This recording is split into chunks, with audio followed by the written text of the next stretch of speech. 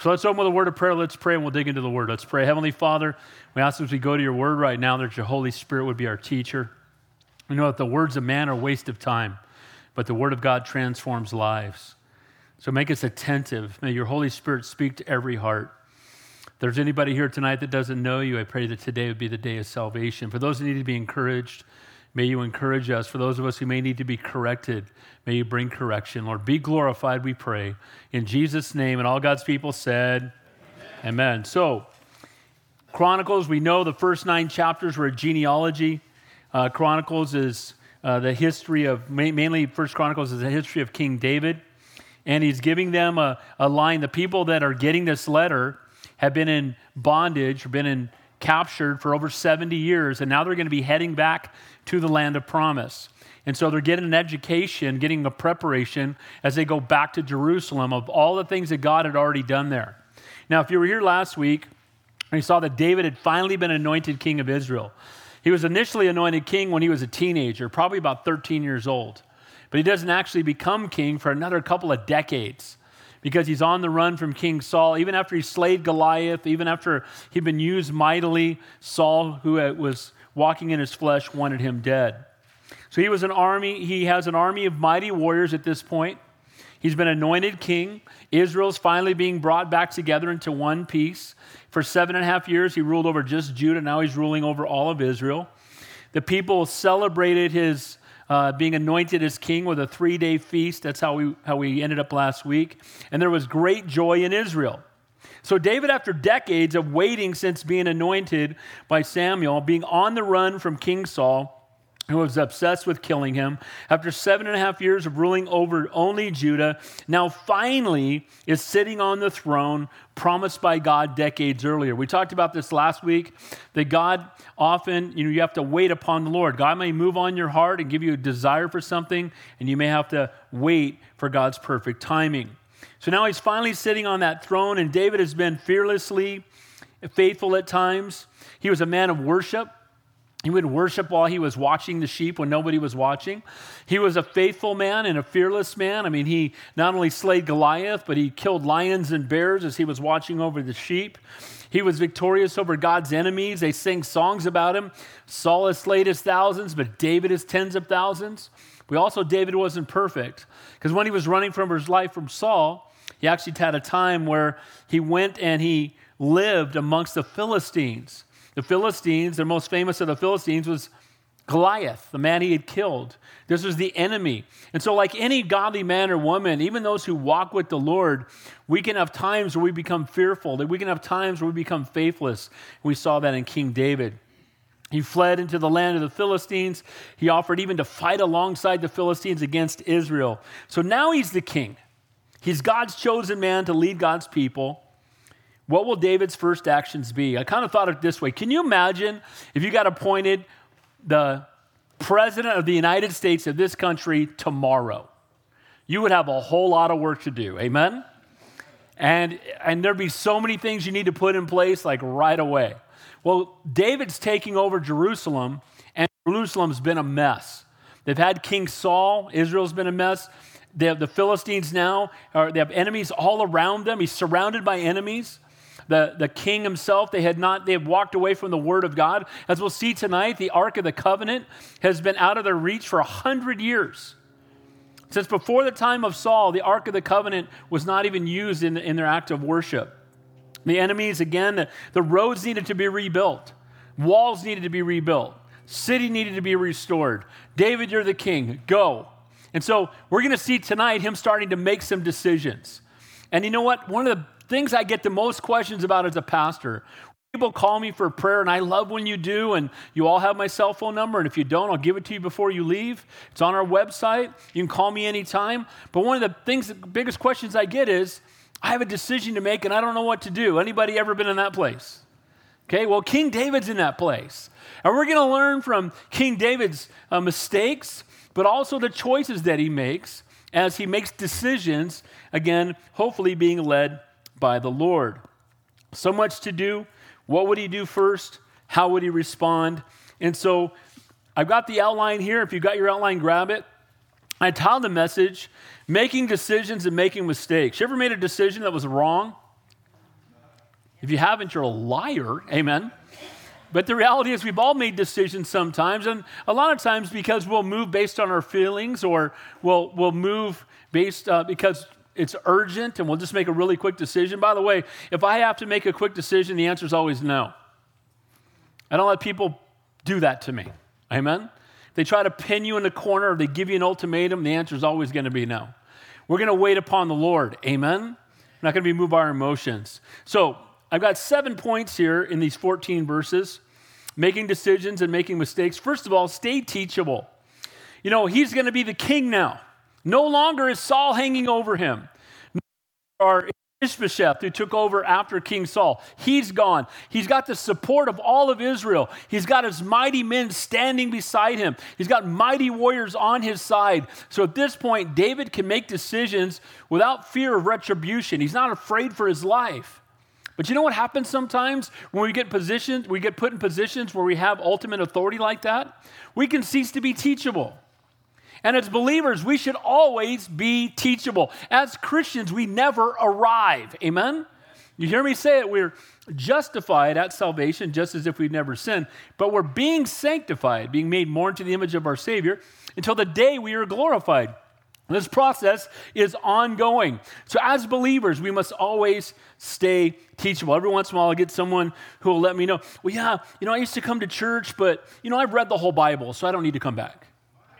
Exactly. I'm like, bro, again, you hear me always say this, it's not Moby Dick, it's the Bible, amen? It's the living, breathing Word of God. We never get it down. I've been a pastor for 34 years, and I feel like I'm 2 inches deep in the ocean of my level of understanding of the whole counsel of God. So number one, stay teachable. There's wisdom in the counsel of many. That's another reason why you need Christian friends, amen? It's another reason why you need other people around you who love the Lord, because you don't want counsel from the world. You want counsel from Almighty God, or people that are walking in the power of the Holy Spirit. Number two, do the right things the right way. As believers, we'll see in tonight's text, that God not only cares what we do, but the heart with which we do it. It's truth in love. Amen? It's not just truth without love is brutality. Love without truth is hypocrisy. That's why we must speak the truth in love. If I just love all over you, but don't love you enough to tell you the truth, that's hypocritical. But if I just tell you the truth and I don't have any love, that's brutal. And so we need the truth in love. And the Lord wants us not only to do the right thing, but to do it with the right heart or in the right way. Number three, respect the holiness of God. I'll tell you what, we need to talk more about the holiness of God. Amen? He is a God of love. He's a God of grace. He's a God of mercy. But he is also holy. Holy, holy, holy Lord God Almighty, who was and is to come. They're singing that around the throne in heaven right now. The angels are singing that right now. We must never lose sight of his holiness. Number four, don't be angry at what you don't understand. This is an easy one. This is one, easy for us to fall into. We often get angry when things don't go our way, and we often want to blame God. And we may not even do it out loud, but often we'll say, well, why would God let this happen? Why would God put me through this? Why this difficulty in my life? We need to not get angry about what we don't understand. What we need to do instead is trust the character of God. Our God is a loving God.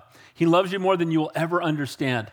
He knows what's best. He's faithful. Let's trust him. Number five, walk in faithful obedience, not fearful rebellion. Obedience is required for God's blessing. You've heard me say this before. When we're obedient, God is glorified and we get blessed. Now, obedience doesn't mean that your life's going to be perfect, because we know that's not the case. But the highest form of worship, it says in 1 Samuel, to obey is better than sacrifice, and to heed than the fat of rams. The highest form of worship is to obey God. Now, I want to say this. Obeying, when you tell people that, sometimes they're like, oh man, he's a God full of rules. Let me just tell you right now, he gives us his word. Again, you've heard me say this. It's not a fence to keep you out of Disneyland. It's a guardrail to keep you from driving off a cliff. Guys, he gives us the word of God to keep us from, not from fun, but from harm. Amen? We want to obey him. Number six, don't let difficult times drive you away from the Lord. Again, when in difficult times, you can run to him or you can run from him. Often people will say, why won't God deliver me from this? And why do I have this struggle? And why won't God take it away? And sometimes it's not God that brought it there, it's the enemy. And when that happens, we need to run to the Lord, not from him. You know what the enemy wants you to do when you're going through a trial? Run away from God. I want to tell you, that's the worst thing we can do. And then finally, let God bless you. When God's word is obeyed and his holiness is respected, again, praise God that blessings do follow. So David's first priority, here he is, he's the king. What is he going to do? What is he going to do? Look there at verse 1. Then David consulted with the captains of the thousands and hundreds and with every leader. So David has just become king. They just celebrated with a 3-day feast. He now is ruling over all of Israel. Israel has been joined back together in one nation. This is before the time of 1st and 2nd Kings. And it's all one nation. And now he's on the throne, and now he has to make some decisions. And it would have been very easy because David's been waiting for this for decades. And he could have had a bunch of things on his mind that he wanted to do. And instead, what does he do? He calls for all the leaders and says, I want to get your counsel. Yes, I am the king that God has anointed to be in this position, but I also want to hear from you. I also want to seek the Lord with you. I want to seek God's plan. And I love this heart. So it's an example we should all follow, is that we should seek godly counsel. That it's important that we don't just let our feelings overrun everything else. In a position of leadership, you're the boss on the job site, you're the husband in the marriage, you're the parents of the children, you're in a position of leadership or in government or your local church. It's so easy for us to put our faith in ourselves when as believers, we need to make God the priority and we need to seek his wisdom and his direction above all else. So the first thing is stay teachable. David took time to listen to godly counsel. And again, just because you're in charge doesn't mean you don't have to listen to advice. A lot of politicians can learn from that right about now. Amen? Need to listen to advice, godly advice. When you find yourself in a position where you are the one who's making the decision, like being a king, you still need to listen to the advice of others. We would be foolish if we didn't pay attention to good advice. It says in Proverbs, the way of the fool is right in his own eyes, but he who heeds counsel is wise. It says in Ecclesiastes, walk prudently when you go to the house of the Lord and draw near to hear, then to give the sacrifice of fools, for they do not know that they do evil. The fool doesn't stop and think, hey, maybe I'm doing something wrong. I have many people that I consider like fathers in the faith to me. The 2 pastors that I served under as a youth pastor, several other pastors that are older, and I seek them for counsel. And I call them constantly about different things in my life. They're the guys I would pick up the phone and call late at night when I was really struggling after my son went to heaven. And that continues to be a struggle. But you know what? We need to stay teachable. And the Bible tells us that pride goes before destruction and a haughty spirit before a fall. You don't have all the answers. You're not right about everything. Amen. And all of us are going to get some of our theology straightened out when we get to heaven. Amen. And so we want to turn to the one who is all-knowing, almighty, and all-powerful, and we want to walk in the counsel of many. So he goes to ask for advice. He went to other people that were experienced in making decisions because they were leaders. And I think there are a lot of people in our lives that we can draw upon for wisdom. Again, parents are good. Now, my parents are in heaven.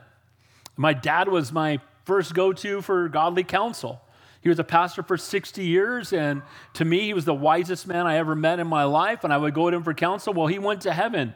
And now that my brother has gone to heaven just a few weeks ago, I'm now the oldest person in my family, and now I'm the one that's getting called for counsel. I liked it when I could call somebody else. You know, it was a blessing.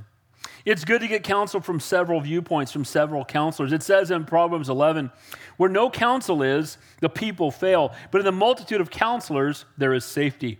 It says in Proverbs 15, without counsel, plans go awry, but in the multitude of counselors, they are established. It says in Proverbs 20, every purpose is established by counsel, and with good advice, make war. Again, not everything will come out in counseling sessions that David will have to be correct. Some of the decisions were good and some are going to be bad. See, what we do is we get godly counsel, we seek the Lord, we wait upon him, we spend time in his presence, we spend time in prayer, and then we move as the Lord moves us. If David made a mistake here, one thing we do see is he goes to all the leaders. He's going to say, if it feels good to you. Look at verse 2.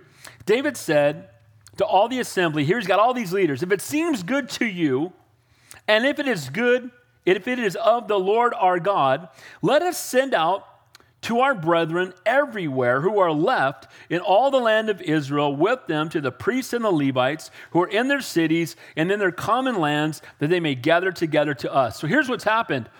They've all been scattered. And now David's king. And now the nation has come back together as one. And here's what he says. If it seems a good idea to you, and if you feel like it's of the Lord, let's bring everyone together. Let's get everybody to come to Jerusalem. Let's bring everybody together to seek the Lord together, to hear from the Lord together. Again, to reestablish that we truly are just one nation. There are many plans in a man's heart. Nevertheless, the counsel of God will stand. And so he asked them, if this seems right to you, and if you feel like it's from the Lord. And I want to say this. Here's something that's absolutely key when you're seeking wisdom. God will never contradict his word. Amen? So the final court of authority is always the Bible.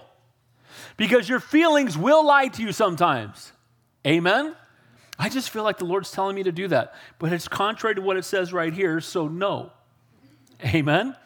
Faith comes by hearing, and hearing by the word of God. But that's why there's wisdom and counsel of many. He's going to these godly leaders, and he's saying, look, if this seems good to you, and if you guys would agree and feel like this is of the Lord, then let's call and bring everyone together that we may minister to them. They want to be united together again as a nation.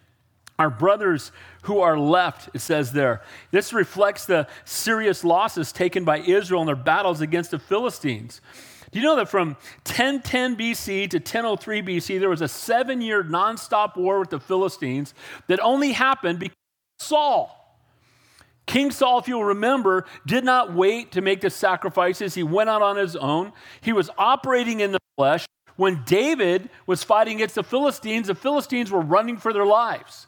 And now they've encroached upon their territory. They're within their land. And now David's having to deal with it all these years later. So it's saying our brothers who are left, those who've been through the battle and are still here, let's gather them all together. Those who've been hurting and gone through difficulty, let's gather them all together. Now, certainly to a much, much, much, much lesser extent. That's how I felt when COVID finally got some people opening their churches again. Amen? It's like people have been watching on live stream and hiding out in their houses, and now it's time for us to gather together again and worship the Lord corporately. Amen? Forsake not the gathering yourselves together, and all the more as the day approaches. David's heart was to restore the children of Israel, to unite them together again in worship and in submission to the Lord God Almighty. Again, you could take a million steps away from God, but thankfully, it's only one step back. And then it says here, let us bring the ark of our God back to us. For we have not inquired at it since the days of Saul. Now, if you don't know what the ark is, the time you do, because I talk about it a lot, but the Ark of the Covenant, so it's the box, not the boat, amen? It's not Noah's Ark, it's the Ark of the Covenant. Now, what's significant about the Ark? Well, the Ark was the only piece of furniture, the Ark of the Covenant, that was within the Holy of Holies in the tabernacle and then later in the temple.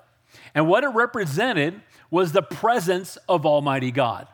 When they traveled through the wilderness, the Spirit of God, the presence of God would hover over the top of the Holy of Holies.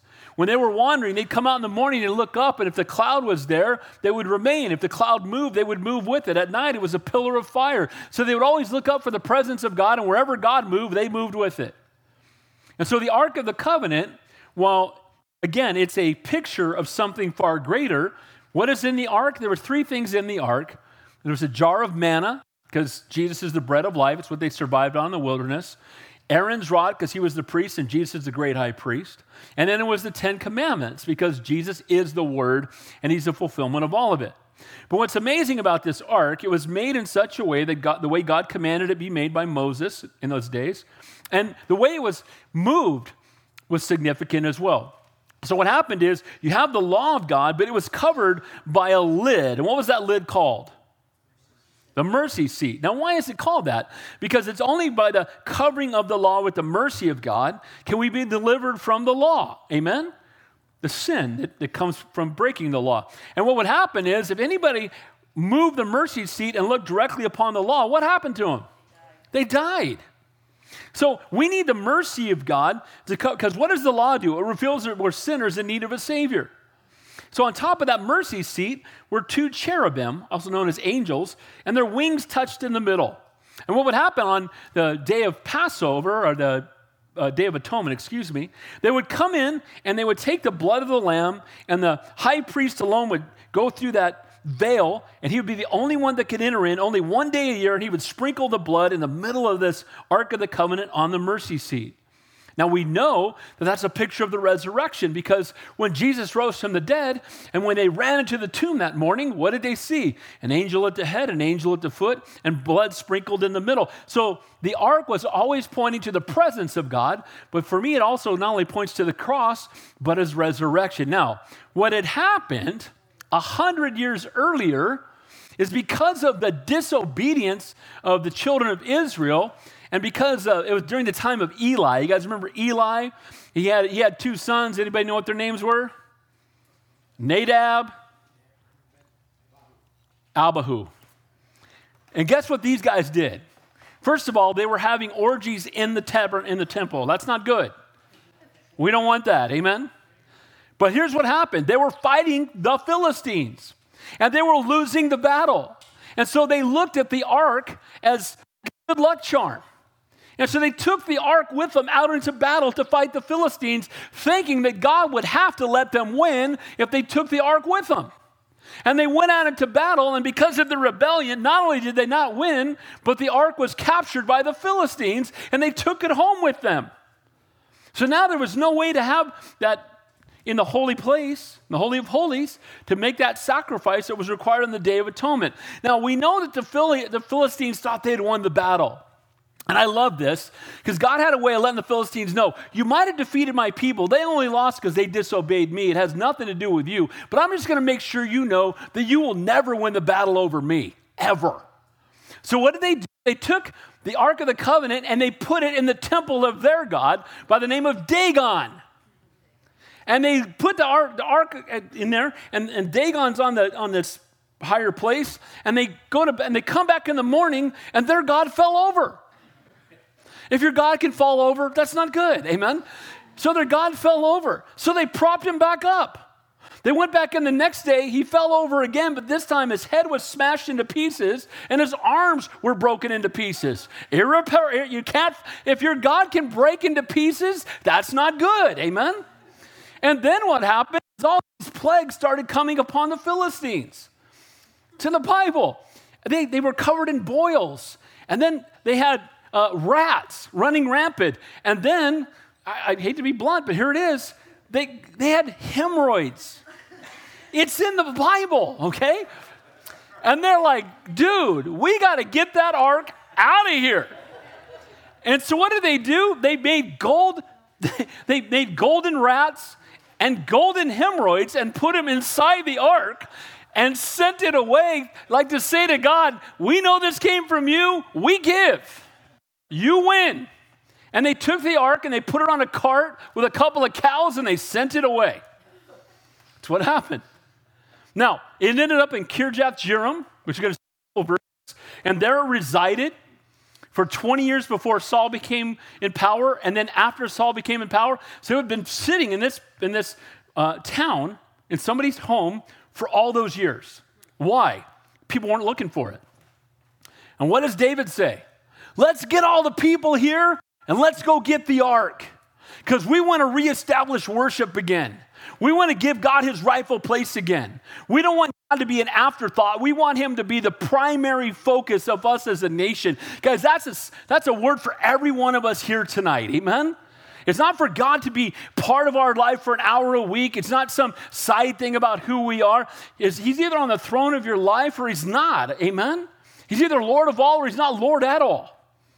And so he calls, let's go get the ark. Let's go get it. Let's bring it back. It reminds me, again, when they had lost the word of God, remember? And Josiah reestablished the teaching of God's word. So he wants to go get the ark. He wants to bring it back and put it back in its rightful place and make sure that God's a priority. See, I love this about King David. The first decision he's making as king isn't about roads or highways. It's not about a bigger temple for him or a big palace for him. It's not about any, you know what it's about? His first decision is, let's bring the people together and let's put God back in the place where he belongs. Amen? And you know what? That may be a word for some of us tonight. So Israel had been in a tough spot battling the Philistines. And again, they thought they could manipulate God. That didn't work out. We even, remember both the boys, those boys that took the ark out into the battle, both died. And then when Eli was told that his sons died, he fell backwards in his chair and fell down and he died. And so they may have been able to defeat some disobedient children, but they were not going to be able to defeat the King of Kings and the Lord of Lords. So the ark had been sent away. It's been resting away. The people haven't even thought about it, no doubt. And David said, let's go get it. Let's bring it back to Jerusalem. Verse 4. Then all the assembly said that they would do so, for the thing was right in the eyes of all the people. It's pretty amazing when you can get all the people to agree on anything. I don't think we could get the United States to agree that the sky's blue. We can't get them to agree that 1 + 1 is 2. That doesn't work. Or there's male and female. It's such a mess. Simple truths. So it was right with the people. They all agreed that bringing the ark home was a good thing. That making God the central focus of Jerusalem was a good thing. Verse 5. So David gathered all Israel together from Shihar in Egypt to as far as the entrance of Hamath to bring the ark of God from Kirjath Jearim.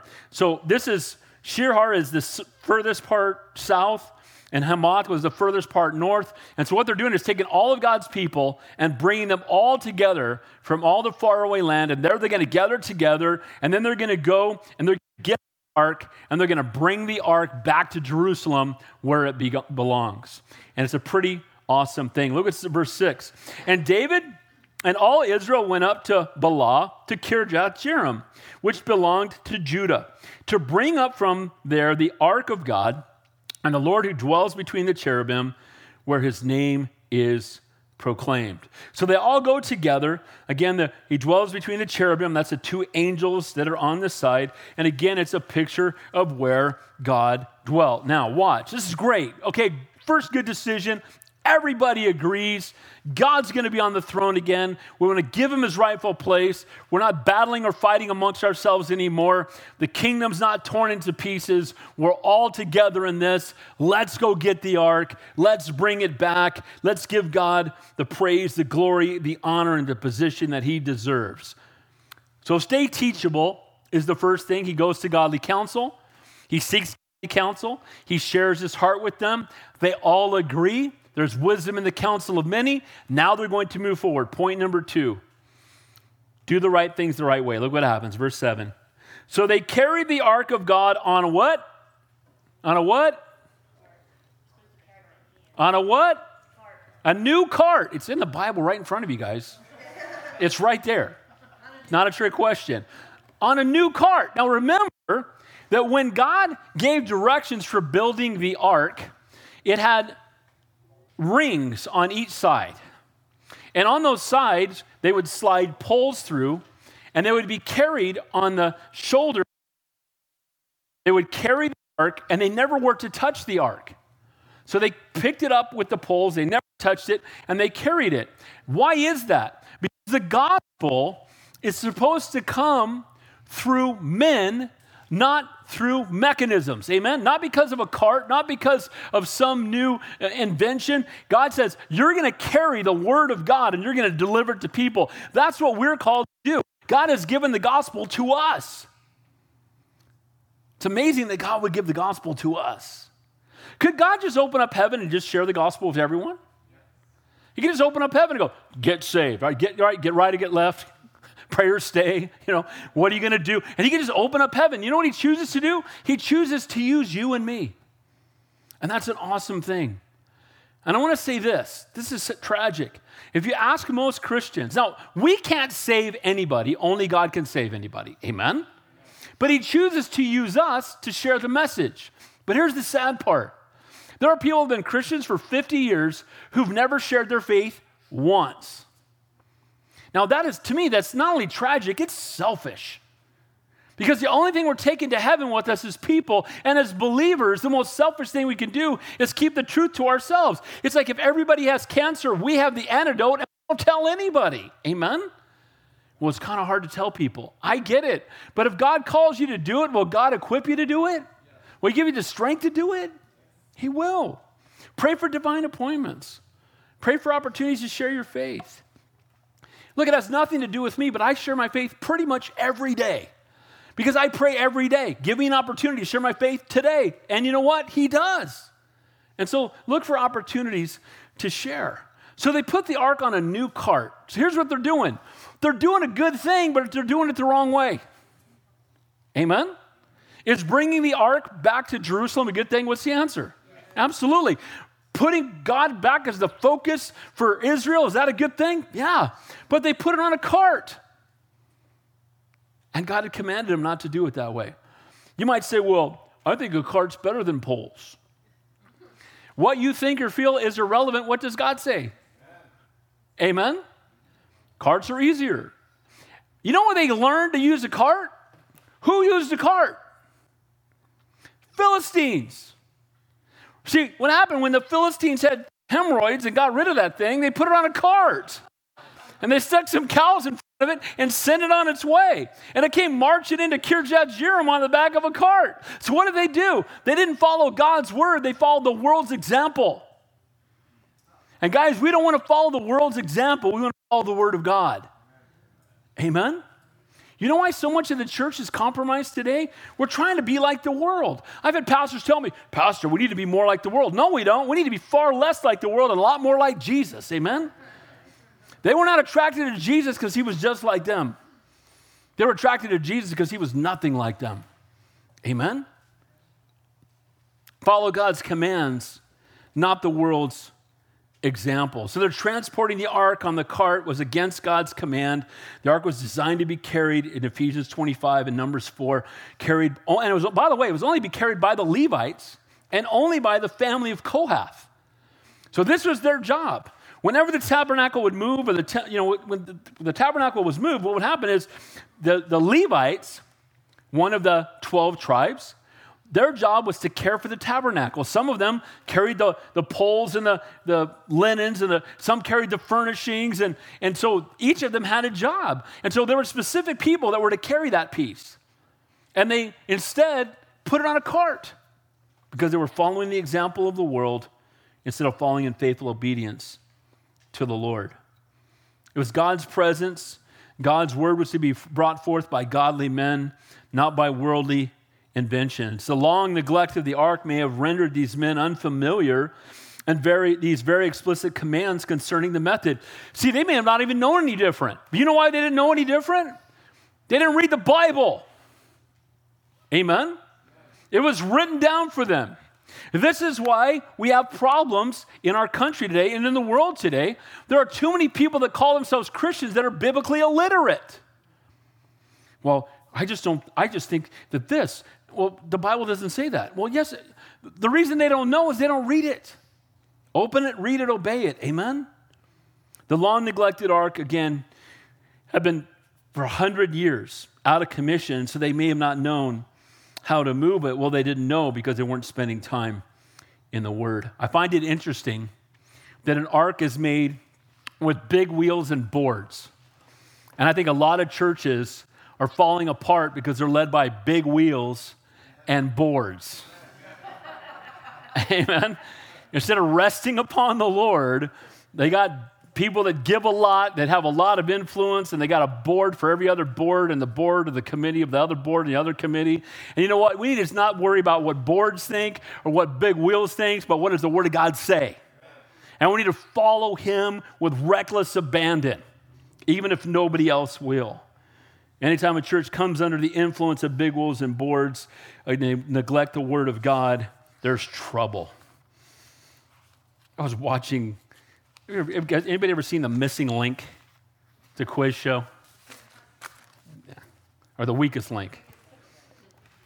And I was watching it last night. I don't know why. I was flipping through channels. And they get to this lady and they go, they're asking, what do you do for a living? She said, I'm a pastor. I already said, okay. Well, she's not reading her Bible, but okay. And then she says, why are you a pastor? She said, because all my other jobs were crummy.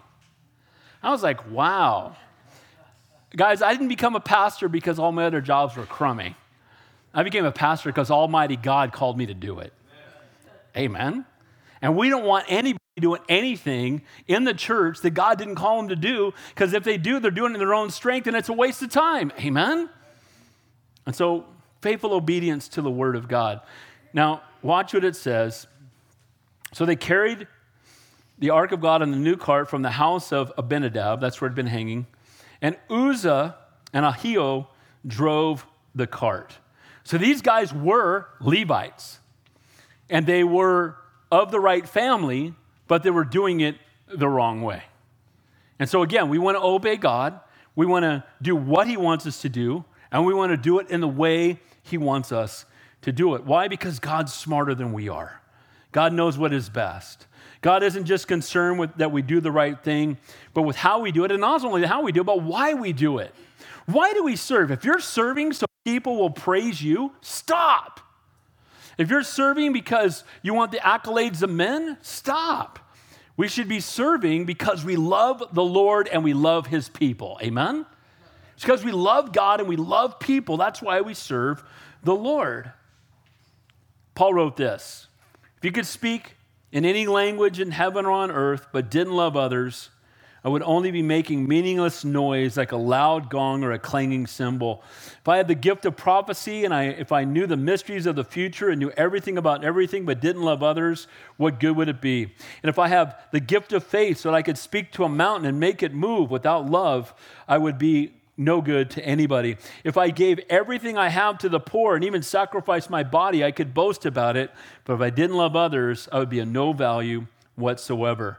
God is concerned that all we do is done in love. Can I give you a word of encouragement?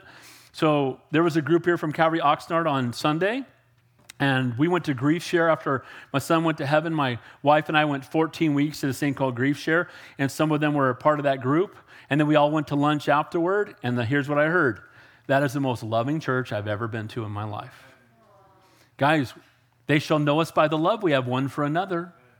Amen? And by the way, you come twice, I'm hugging you. You came once, you didn't know. Second time, you're getting one, whether you want it or not. Amen?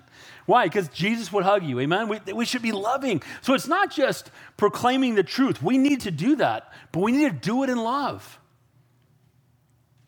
That's what Jesus did. Greater love hath no man than this, to lay down his life for his friends. It says in Proverbs 12, there's one who speaks rashly like the thrust of a sword, but the tongue of the wise brings healing. It's not just what we say, but it's how we say it that counts. Again, things that move the church forward is having Jesus at the head of the church, the Holy Spirit leading us, and the Word of God being the standard. So they're moving it. Notice what it says. Then David and all of Israel played music before God with all their might, with singing on harps, on stringed instruments, on tambourines, on cymbals, and with trumpets. Well, there's some denominations that don't believe in musical instruments in worship. They better read that verse. Amen? When you read the companion text, it says there's 30,000 people in this choir. So what's happening is the ark is on the cart leading the way to Jerusalem from Kirjath Jearim. Behind them are 30,000 people headed with the ark to Jerusalem, and they're all singing praise songs. They're all worshiping the Lord. They're all crying out to God. What a joyous moment that's about to come to a very abrupt stop. Because the worship was right. Praising God is always right. Playing instruments for the Lord is always good. Singing praise songs from your heart is a wonderful thing. But leading the way was them with the ark, but moving it the wrong way, contrary to the way the Lord told them to move it. And guess what? It's all about to come to a screeching halt. So they're all worshiping, they're rejoicing, they're welcoming God's presence. And the key to worship, by the way, the key to worship isn't how it makes you feel, is it how does it please God? Amen? I don't know if I've ever shared this with you before. You know what I think about when I'm here? The number one thing I think about when I'm here is God pleased by what's happening here right now. Amen? Because if he's not pleased, this is a waste of time. Amen? We want to make sure God is being glorified. His name is being lifted up. You know, you can have a great experience, and we could put on a big show, but if the focus is on how you feel, if the focus is on how gifted somebody is or how great the show is that you just witnessed, if you walk out of here thinking about you know, the fog machine and you know, whatever the other entertainment was, and you forget about Jesus. I shared this with you guys before. It's been years, though. A friend of mine went to Biola, and he said when he was at Biola, they always got the best speakers that would come in and do chapel. And one time this man came, and he gave such great illustrations that they all went back to their dorm and said, man, that guy gives great illustrations. Then the next guy came, and he talked a lot about the Greek and the Hebrew, and they went back to their dorm and said, man, that guy knows Greek and Hebrew. Then another guy came in, and he had an evangelistic heart, and they said, boy, that guy knows how to evangelize. Then Pastor Chuck came and taught on the love of God, and they all went back to their dorm and talked about the love of God. See, guys, we don't want to leave them with thinking that we're anything. We want them to know who our God is. Amen? And so here they are worshiping. And this is a beautiful sight. But in God's eyes, they've missed it. They're acting contrary to his will. Look at verse 10. Respect the holiness of God. Then the anger of the Lord, I got to do 9. I skipped over 9. That's kind of an important verse. Look what it says.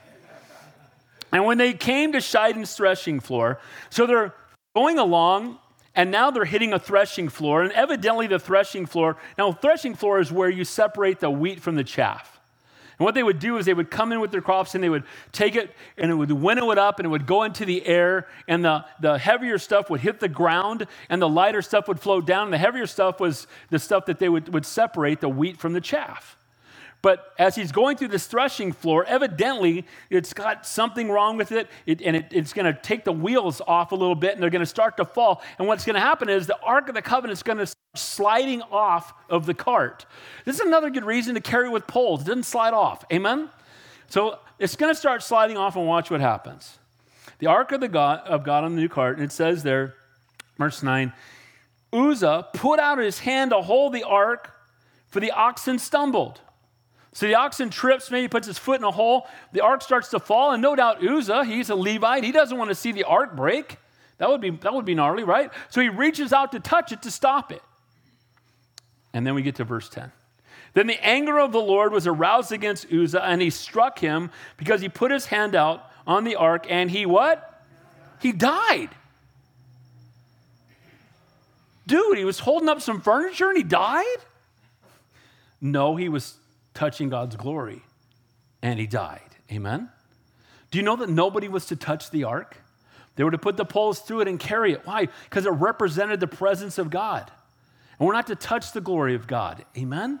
And so as they're transporting it in the wrong way, it now starts to fall. Uzzah reaches out and touches it. And you know what's going to happen? It's going to bring an abrupt halt to 30,000 people in worship.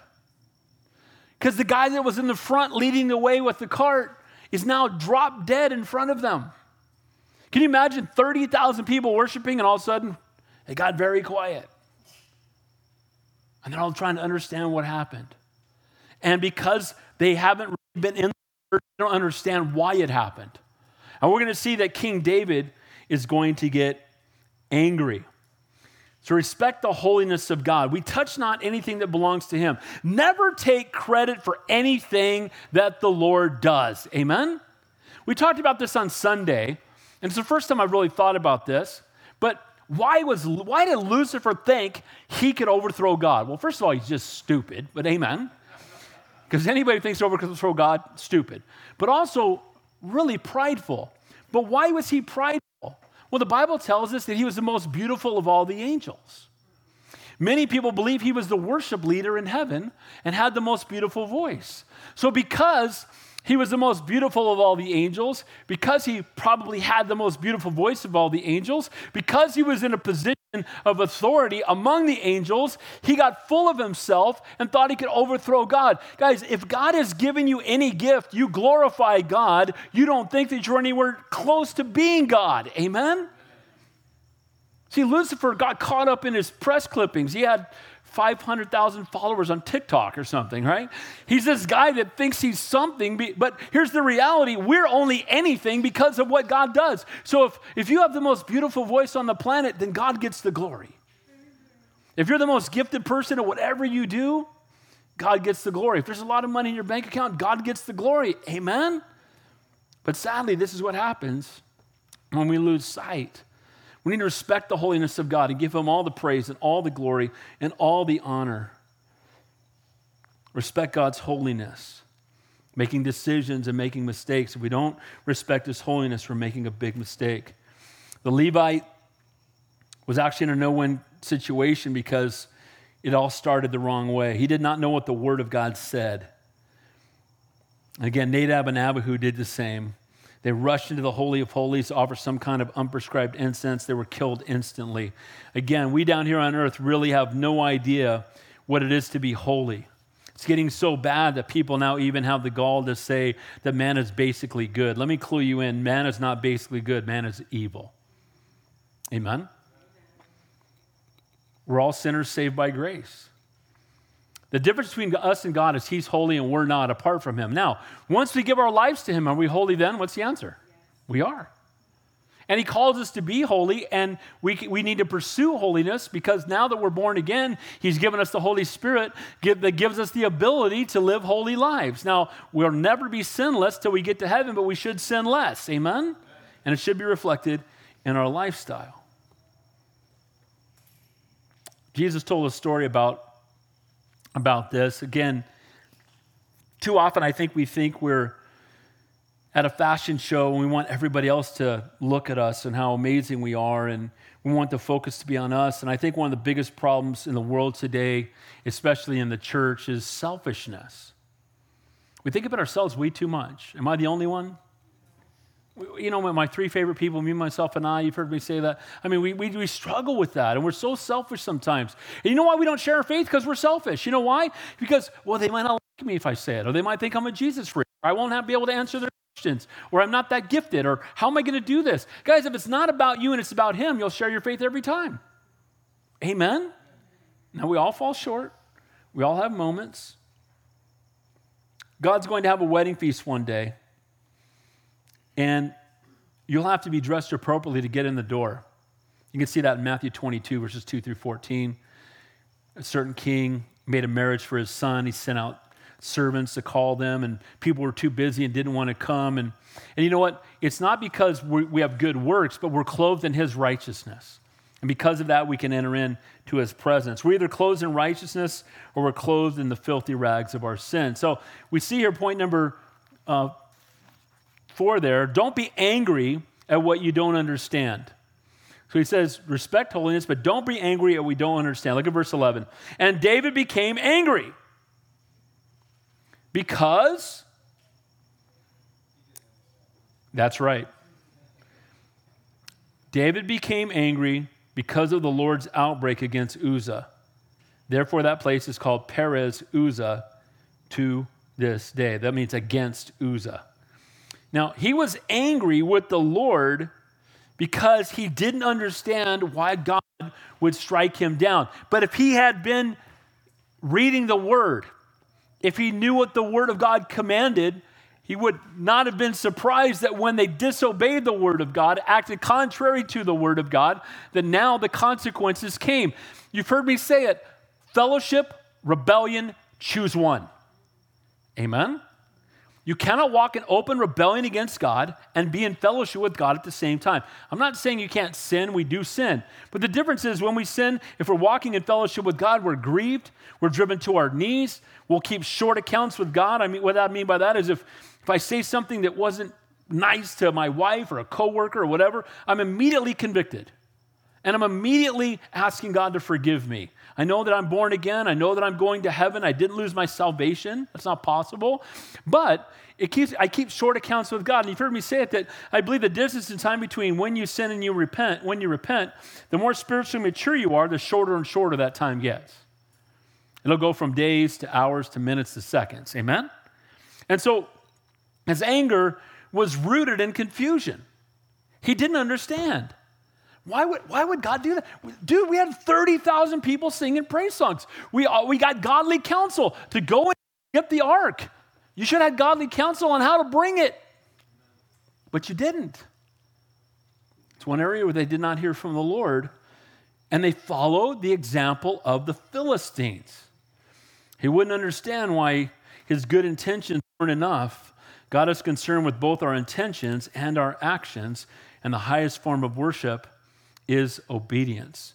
David was angry at God for Uzziah dying, yet David actually owned part of the blame because he had them moving the ark improperly. It says, he that answers the matter before he hears it, it is folly and shame unto him. Look at verse 12. Walk in faithful obedience, not fearful rebellion. So he doesn't understand, so he's mad at God and he gets angry. Let's be transparent. Who here has ever done that in your life? You didn't understand why it happened, and so you got angry. You know, we all grieve different. But when I was in that grief share, I would say 2/3 of the people had at least a period of time where they were angry. Now, by the grace of God, I'm not the hero of any story. I didn't get angry. I'm just heartbroken. I'm heartbroken because I miss my son. Man, I love him. But at the same time, we have the promise of eternal life. And the more that I focus on that, my son didn't die. He just got to go to paradise before me. Amen? And heaven's better. And we can praise God for that. If you have an eternal perspective, death has no sting. Amen? That only happens, though, that when we put our faith in the Lord. And I want you to know that no suffering is wasted and no trial is wasted. See, they're going to go through difficulty right here, but God will use this because David's going to make a lot more decisions. This is just decision number 1 as king. This is his first one. And his first one looked really good until they realized they didn't honor the word of God and they did not transport the ark the way it was supposed to be transported, and somebody died because of it. Now, do you think that when he's making his next decision, he might think, I wonder what the word of God says about this? Because we didn't look last time and Uzzah's dead. Amen? See, what happens is when we make the horrible decisions that no suffering is wasted, when we choose to go our own way and the consequences come, hopefully that causes us to grow next time. So we'll go, you know what? The Lord gave us his word. I disobeyed it. He was trying to keep me from driving off a cliff. I drove off the cliff. I'm going to take another trip. I need to find out what the guardrails are. Amen? I need to find out if I've heard from the Lord. I hear this often. Here's where I hear it a lot. People who get married to an unbeliever. And then they'll come back later and go, oh, man, I learned a lesson. Yeah, there it is. Amen. But you know what happens? They're like, I want to tell everybody, honor the Lord. Now, let me just say this. I know people are unequally yoked, and then the other person gets saved, and God can do that. Amen? And we want to pray for that. And you stay and you pray. Don't work it out. Don't bail out, work it out. Amen? Stay and pray for the other person's salvation. But the point is, it's so much better just to honor God to begin with. It's so much better to obey the Lord. Now watch what it says. So David's going to go from anger to a different fear. Look what it says. David was afraid of God that day, saying, how can I bring the ark of God to me? Well, So he was angry first, and then he starts to think, well, dude, what am I going to do with the ark now? Who wants to be in charge of leading the cart after that? Hey, Uzzah's dead. Dude, you come on up. Dude, I'm out. I'm good. You know what? David is angry because he still doesn't understand God's way. He understands what is not God's way, but he doesn't know what is God's way. And I think sometimes we know what isn't God's way, but we need to know what God's word says. 30,000 people singing and rejoicing, dead silence. By the way, they walk another 10 miles and all the singing stops. David had 33 years of decisions in front of him, decisions that will impact God's people. And God steps in here at the very beginning of David's reign. He drives the point home to David. Obedience is required for God's blessing. In fellowship or rebellion, choose one. Point number 6, don't let difficult times drive you away from the Lord. Look at verse 13. So he's like, how can I bring the ark? I don't even know I'm at a loss for words. By the way, if you don't know what to do, you know what to do. Amen? People say to me, well, I don't know what the Lord's telling me to do. What's the last thing he told you to do? Just keep doing that. And he tells you the next thing to do. Amen?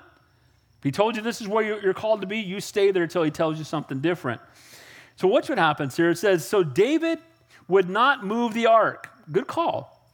With him into the city of David, but took it aside into the house of Obed-Edom the Gittite. Now, if you're Obed-Edom and you know a guy just died moving the ark and they bring the ark to your house, hey, bro, we're just going to leave this in your living room. Don't touch it, though. I don't think that's a good idea, right? And he brings it into his house and he puts it there. Now, the good news is we're only afraid of it if we don't know what the Word of God tells us to do with it. Amen? But if we know what the Word of God says, we rejoice in it. See, that I'm doing a funeral on Saturday and a funeral on Sunday. And the one on Sunday, I never met the man, but he and his wife have been listening on the radio. They called me yesterday. She said it was his dying wish that you'd do his funeral. I've never met him. No pressure there, by the way. I'm like, when is it? Sunday. Okay, what time? 3 o'clock. Okay, I'll be there. If it said 10, I probably would have gone. But here's the point. Death has no sting because we know what the Word of God says. We know it says to be absent from the body is to be present with the Lord. See, we can rejoice even in the midst of difficulty if we know what the Bible says. Amen? And we don't have to be afraid of anything if we know what the Word of God says. We can trust the Lord. And so they bring the ark into his house. Now watch this. I love this. So don't let difficult times. We can get discouraged, but we need to keep pressing in. Again, it's the trials of life that make us grow the most. See, this was actually a growing opportunity for King David. Amen? Yeah, I guarantee you he's going to be more careful. Now we know he's going to make some more mistakes. Look at verse 14. The ark of God remained in the family of Obed-Edom in his house for 3 months. And notice what it says. And the Lord what? Blessed the house of Obed-Edom and all that he had. See, the presence of God is wonderful when you obey him, and the presence of God is convicting when you don't. Amen? So when you have the presence of God in your home and you're obeying the Lord, it's a time of rejoicing. It's a time of great blessing. It ministers to you. But when you have the presence of God with you at the strip club, it's not good. Amen? Or in the middle of the argument, or when you're cheating on whatever it might be. And praise God, for here's a man who understood how the ark was to be treated. It was in his home for 3 months. These guys were only walking behind it for a few hours. And here he is in his home, and it's a blessing to him because he knows how to care for what God has put into his hands. He knows how to treat what is a picture of the presence of Almighty God. And because he obeyed the Lord, he was blessed. The parallel passage in 2 Samuel says, and the ark of the Lord continued in the house of Obed-Edom, the Gittite, for 3 months, and the Lord blessed him and all of his household. So just how did God bless Obed-Edom? How could David tell that God had blessed him? Well, we know, again, that later on, when we look at the story of Obed-Edom, it says, it gives his genealogy, and he has a very large family.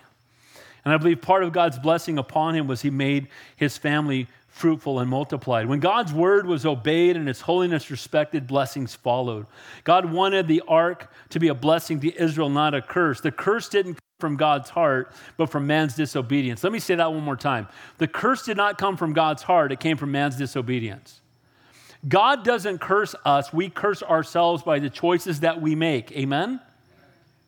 And I'm not talking about curses like, I'm just talking about we bring the consequences on ourselves. So God knows what's best. He writes it down for us. He gives us the Holy Spirit to understand it. He gives it to you in 500 different versions and a cover that'll match your purse. Amen? And he hands it to you. We have it. We open it. It's right there. We have the basic instructions before leaving earth, right? Bible. Basic instructions before leaving earth. We've got the roadmap for life. Here it is. Let me write it down. Let me hand it to you. Now I'm going to give you the Holy Spirit so you understand it. I'll give you people in your life that can teach it to you. I'll give you a radio station where you can hear the Word of God all day. I'll give you praise songs sung right out of this book. Here it is. Here it is. Here it is. Here it is. Take it. Here it is. Okay, now. And then you mess up and go, why wasn't God helping me? He's been trying. Amen? He wrote it down for us. See, we don't deal with sin's consequences because of God. We deal with them because of our choices. Amen? Choose today whom you will serve. So for me and my house, we will serve the Lord. It says there lastly, moreover, the sons of Obed-Edom were Shemaiah, the firstborn, Jezadad the second, Joah the third, Sakar the fourth, Nathaniel the fifth, Amiel the sixth, Issachar the seventh, Pethael the eighth. Man, God blessed him. Blessed the man whose quiver is full, right, Joshua? God blessed Obed-Edom with lots of kids. And I just wonder if some of that of me might have taken place while the Ark of the Covenant was in their home. Lord blesses us. He's a faithful God. Sometimes we can get a little frightened with the power of God. Sometimes we go through difficult times and we can think, if this is what I get for following the Lord, I'm not sure if I'm going to do this. I want to encourage you that Jesus said, the thief cometh but to steal, kill, and destroy. And I have come that you might have life and life more abundant. Amen? Jesus came that you might have a joyful life here and heaven to follow. Doesn't mean that we're not going to go through trials, because the Bible does say in this world you have tribulation. But be of good cheer, for I have overcome the world. So in closing, making decisions and making mistakes. Number one, stay teachable. We all need to grow spiritually. Amen? We all need to understand God's word even more. We all need to grow in our relationship with him. Number two, do the right thing the right way. You don't want to be when you share your faith, don't be an arrogant jerk. Be kind and loving and gracious. Amen? We're one beggar leading another beggar to the bread. Be kind. Not only obey God, but do it with the right heart. Number three, respect the holiness of God. We should be in awe of Almighty God. Amen? You know how, one of the things that really breaks my heart, and my older brother who just went to heaven, along with my son dying, my older brother died a few weeks ago, and my mom earlier this year. So I got a lot more family in heaven. But one of the things my brother did, one of the last conversations I had with him, he said, he talked this way, Dave, I had to kick my roommate out. I go, what happened? He goes, he kept taking Jesus' name in vain. And I told him, I don't like that. And he said, it hurts my heart when you do it. Stop it. And he kept doing it. So I put his stuff on the porch. Okay. Amen. But the point I'm making is that if we revere the holiness of God, we're not going to use his name as a cuss word. Amen? When we speak his name, do you know how much they revered his name when they wrote the Old Testament? Do you know that they would they would cleanse their entire bodies between every letter when they were writing the name of God? They would write one letter and they would go through a whole cleansing ritual, come back, write the next letter, go back. Why? Because they had reverence for God. We need to have reverence for God. Amen? Also, don't be angry at what you don't understand. If you don't understand, here's the reality. Are there going to be times you don't understand? What's the answer? You know why? Because he's God and you're not. And we're all idiots compared to God. Amen? So we're going to have times we don't understand. But you know what we can do? We can understand who God is. And we can trust his character. Walk in faithful obedience, not fearful rebellion. Don't let difficult times drive you away from the Lord. May you run to him. When you're hurting, run to God. Don't run from him. And then finally, let God bless you. Lord, we love you. We praise you. We thank you for your love and your grace. Help us as we walk through this life, as we have to make decisions that we would never make them based on our own wisdom.